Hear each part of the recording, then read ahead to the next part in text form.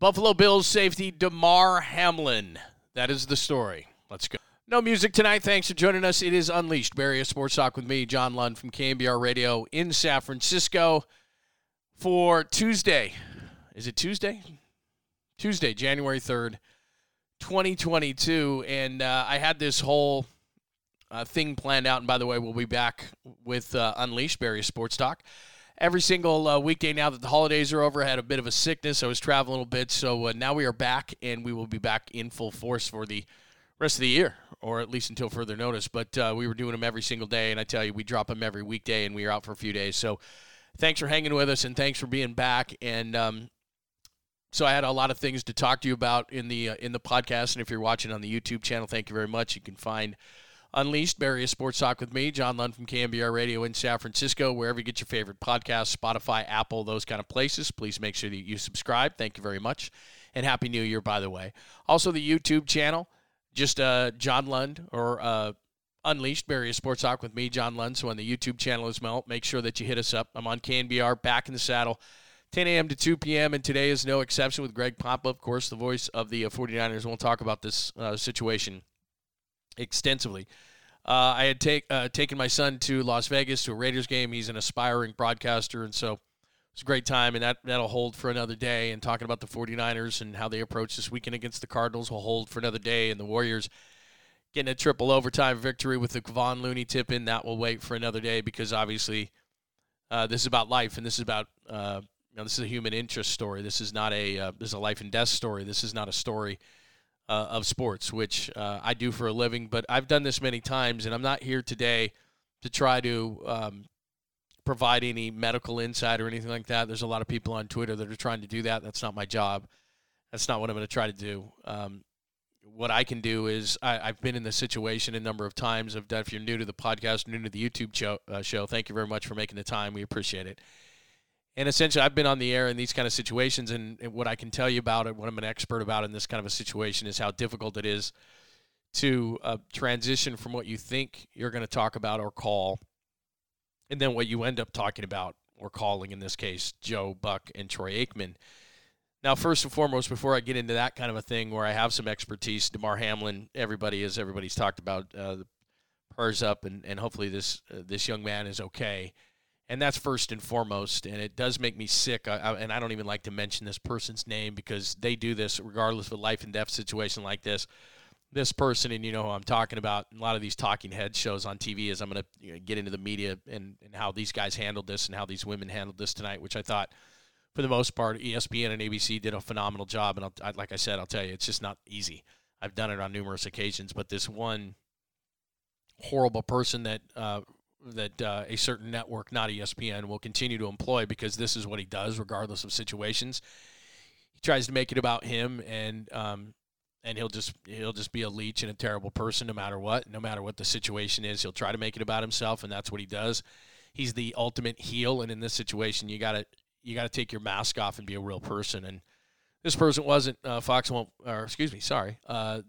network won't fire this person, because they'll probably, behind closed doors, pat him on the back. Anyway, that sickens me. But to go back to the people who did it well tonight, it's a very difficult situation to be put in when you're Joe Buck and you're Troy Aikman. When you think you're going to call a game between the Cincinnati Bengals and the Buffalo Bills, and it's for the best record in the AFC, and you've hyped it up, and Cincinnati goes down the field, and then Buffalo makes it 7-3, and then with 5:58 left in the first quarter, as you well know by now, Damar Hamlin takes a helmet to the chest, gets up for a moment, and then falls back down. And what it reminded me of, and I nobody mentioned this as far as what I saw, and I looked at some social media, but not a ton, because while it can be very, very positive in ways, for example, the Damar Hamlin had a toy drive that was in 2020, and he was trying to raise $2,500, and I think by the time I recorded this late, it was up to $1 million and counting. So the NFL family, the NFL fans come through. There was a lot of pictures and videos, and I'll put some of them up on the screen if you're watching on the YouTube channel, of both sides, Bengals fans, Bills fans, congregating at University of Cincinnati Medical Center and praying for the young man, which was really cool to see. So there was a lot of greatness that came from players like Stephon Diggs, who ended up at UC Medical Center and and basically got in and said, look, I'm not family, but I got to see my guy. I got to see my teammate. Coach is going there. Great reporting done by the guys on ESPN in a situation. Again, they think they're going to cover a football game on Monday night between the Bills and the Bengals, late season, big game. And they end up having to do a news story, a life and death potential story. So I thought both those guys did a nice job for ESPN. I thought it was very difficult for Aikman and Buck because, again, here you are with no information. No one's going to give you information. And just, again, from a reporter's standpoint of having done this 25 years, when you're not getting information, that's when you get worried. When you get information, or as they were talking about, you get that thumbs up, right, that it's like, oh, everything's going to be okay. That's the scary part. Now, back to what I was originally saying, it reminded me of Hank Gathers, if you're old enough to remember, Loyola Marymount, and that whole team with Paul Westhead and Bo Kimball and that whole thing, and he ran down the court, and he just collapsed. And that's what it looked like that Damar Hamlin did at first. And so my first inclination after they became so concerned, and if you were watching the game, you could tell very, very quickly there was a medic with a radio on the field almost right away. You could tell the concern in the players' eyes, and I'm not talking about later on when you've seen the videos on TV, I'm sure. And I'll pop some of the pictures up for you if you didn't see it, if you're watching on the YouTube channel. But you could tell that the players were shaking. They were crying. There was tears in their eyes. There was disbelief in their face when this thing was going on, and you could just tell right away.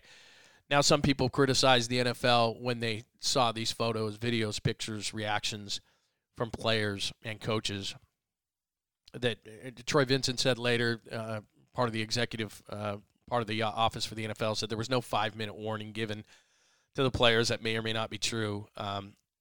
Zach Taylor, the coach of the Bengals, went over to head coach of the Bills, and basically they had a congregation, and people say that's maybe when it happened or when it stopped. It's hard to criticize the NFL. I know Roger Goodell is going to get criticism because maybe they didn't make the decision quick enough for a player who potentially died or was greatly compromised onto a field, but I think they were just trying to figure out what the heck was going on like the rest of us. And then to sort of go back to the media part of it is, it was tough on Aikman and it was tough on Buck. They didn't know what to do, and I know a lot of people don't like Joe Buck, but that's a tough situation to be in. Susie Colbert, who I've met and worked with, is the ultimate professional, and you could tell how shaken she was. Adam Schefter, I thought, did a fine job. He probably had more information than he was letting out, but I'm sure that at ESPN they're saying, look, there's no speculation. You can't speculate on these things. If you want to go to Twitter and people want to speculate, that's fine, but that's not what ESPN was doing, and I knew why. And just to kind of give you a little bit of background on me, like I said, I've been doing sports radio in many, many markets and for 25 years. I've been in San Francisco since 2010. Doing sports radio at a couple of different stations. I've been at KNBR since 2016, and I've covered, obviously, on the air, death during, local legends passing away, and you think you're going to do one show and you do another. I've done shows where I was working in Salt Lake City during my show, and there was a tornado, and I was a mile from it, and a piece of cement flew off the building and killed a guy, and all of a sudden you're doing a show about that. Payne Stewart was flying when he lost cabin pressure when I was on the air years ago, the golfer, and everyone knew that he was dead in that plane. They had lost cabin pressure and couldn't have contact. The pandemic obviously was a time that was very difficult. 9/11, I was on the air during 9/11, and that was very difficult. That changed sports forever. They didn't really come back from a TV standpoint. It used to be at a sports guy doing 3 or 4 minutes, and again, if you're too young to remember it, it just changed everything in sports. It put everything in perspective. And so 9/11 really changed sports forever, and I was on during that. And in the pandemic, there was no sports to talk about. It seemed like we were talking about death every single day, and we had meetings, constant meetings, talking about what's the right tone. What do we do? Do we talk about sports? Do we have fun? Do we not? And we finally figured after a little while that if people were going to get their news from whatever your source of news is, I'm not trying to make anything political, whatever your source of news is, that we had to be kind of the outlet for people, that we weren't the experts in terms of this. We didn't know about it. And so people who wanted to get away from it, who were glued to their TV sets talking about the pandemic all the time, that we were going to provide them with an outlet. Was it right? Was it wrong? I don't know. During 9/11, when was it right to go back to sports and laugh and have fun? So like I said, I've been through this for many, many years, and have had a number of occasions where either on the air death had happened, or near death, or things that would definitely change the direction of the show that you had planned. You had all these different guests and all these different things, and then boom, this happens, and you have to take a somber tone, and you have to become a human being, and you have to relate to people that you don't know either, that you don't know everything, and in this situation, you don't know. So I thought that ESPN, by and large, it was Joe Buck and Troy Aikman, it was Susie Colbert, Booger McFarlane, and Adam, and so I thought that they did Adam Schefter. I thought they did a really good job because that's a really difficult situation to be put in. And then I thought afterwards, and I want to play a little cut for you because I thought that Ryan Clark gave us a great player perspective on how things were. I think Scott Van Pelt is incredibly talented and struck the right chord during his Sports Center just incredibly well, because you think about it, they think they're going to do a post-game show with the Bills and the Bengals, and they think they're going to talk about the standings in the AFC, and they're going to do this whole thing. And really, we're all kind of getting back to work now, right? January 3rd, I go back tomorrow on KNBR, and I'm really, really looking forward to it. But this is going to dominate our show, this talk. But you think you're going to do one show, and you've got one show planned, and this is the way it's going to go, and you think you have until a certain time, I don't know, 10 Eastern or whatever he thinks he's going to go on. All of a sudden, you're on 2 hours earlier, and this has been put on your lap as the only thing that you're going to talk about, because sports don't matter when this young man, Damar Hamlin, is fighting for his life. So you've got to change the entire tone. You've got to get different people in there. And I thought that Scott Van Pelt nailed it all night long. And I thought that Ryan Clark was phenomenal giving a player viewpoint. So let me just play a little bit for you. This is from ESPN. This was just after all the events had happened. They had thrown it to Scott Van Pelt for his version of Sports Center. And this is the way that Ryan Clark, a former safety with the Steelers, described his feelings as he saw the play where Damar Hamlin was on the field fighting for his life. What words can we even put to this? What would you share? I think the first thing, this is about Damar Hamlin. Mm-hmm. And it's about a young man at 24 years old that was living his dream, that a few hours ago was getting ready to play the biggest game of his NFL career, and there's probably nowhere else in the world he wanted to be. And now he fights for his life. And when Damar Hamlin falls to the turf, and when you see the medical staff rush to the field and both teams are on the field, you realize this isn't normal. You realize this isn't just football. And so many times in this game, and in our job as well, we use the cliches. You know, I'm ready to die for this. I'm willing to give my life for this. It's time to go to war. And I think sometimes we use those things so much, we forget that part of living this dream is putting your life at risk. And tonight, we got to see a side of football that is extremely ugly, a side of football that no one ever wants to see or never wants to admit exists. When you see both teams on the field crying in that way, your first thought is Damar Hamlin. Yep. The second thought is his family. And this isn't about a football player, right? This is about a human. This is about a brother. This is about a son. This is about a friend. This is about someone who is loved by so many that you have to watch go through this. I dealt with this before, and I watched my teammates for days come to my hospital bed and just cry. I had them call me and tell me that they didn't think I was going to make it. And now this team has to deal with that, and they have no answers. Mm-hmm. And so the next time I think that we get upset at our favorite fantasy player, or we're upset that the guy on our team doesn't make the play, and we're saying he's worthless, and we're saying you get to make all this money, we should remember that these men are putting their lives on the line to live their dream. And tonight, Damar Hamlin's dream became a nightmare for not only himself, but his family and his entire team. So there's a little bit of a snippet from Ryan Clark, who I thought did a fine job of humanizing this story, explaining from a player's standpoint. And he said during his career, over double-digit years with the Steelers, had medical issues of his own. So I thought he did a great job of that. Again, I think that I'm not going to say the tougher the situation, the bigger the situation maybe, then I think that Scott Van Pelt really shines, and I thought he did a great job tonight in setting the tone for ESPN.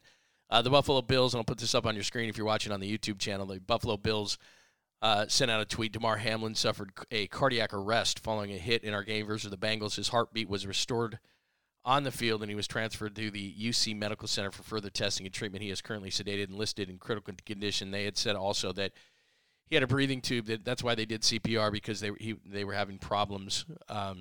He was having problems breathing on his own. And again, I'm not going to try to play a medical professional. There is a report on Twitter from a doctor who had actually said this exact thing had happened, that it was during the heartbeat process, that there's a critical moment in which if you get hit like this could happen. I'm sure you could find it if you want. I don't know anything about that. It sounded like it made sense to me, and now that he's had cardiac arrest, maybe that's the case, but I don't know. I'm not a doctor, and I'm not going to sit here and act like I am a doctor, but it could be something like that. So again, he's listed in critical condition. So the fact that they did what they did, they got him where they got him, I think they probably did the best they could. Who knows? But again, I'm just talking about more of how the situation was covered, because that's what I know. I don't know about the medical side of this thing. I'm not trying to say that I know anything about the medical side of this. All I'm doing is making observations in terms of because I've been in the shoes of, not to this level, not of course to this magnitude in terms of millions of people watching or anything like that, but I have had to shift gears greatly, not only during a show where death or very grave situations had happened, or like I said, during the pandemic or 9/11 or things like that, where just the world changed and you have to change your tone on the fly and decide exactly what you're going to do. And again, during the pandemic, that happened almost every day. We were like, okay, what's the right tone today? Can we laugh today? Can we talk sports today? When is the right time to come back to sports?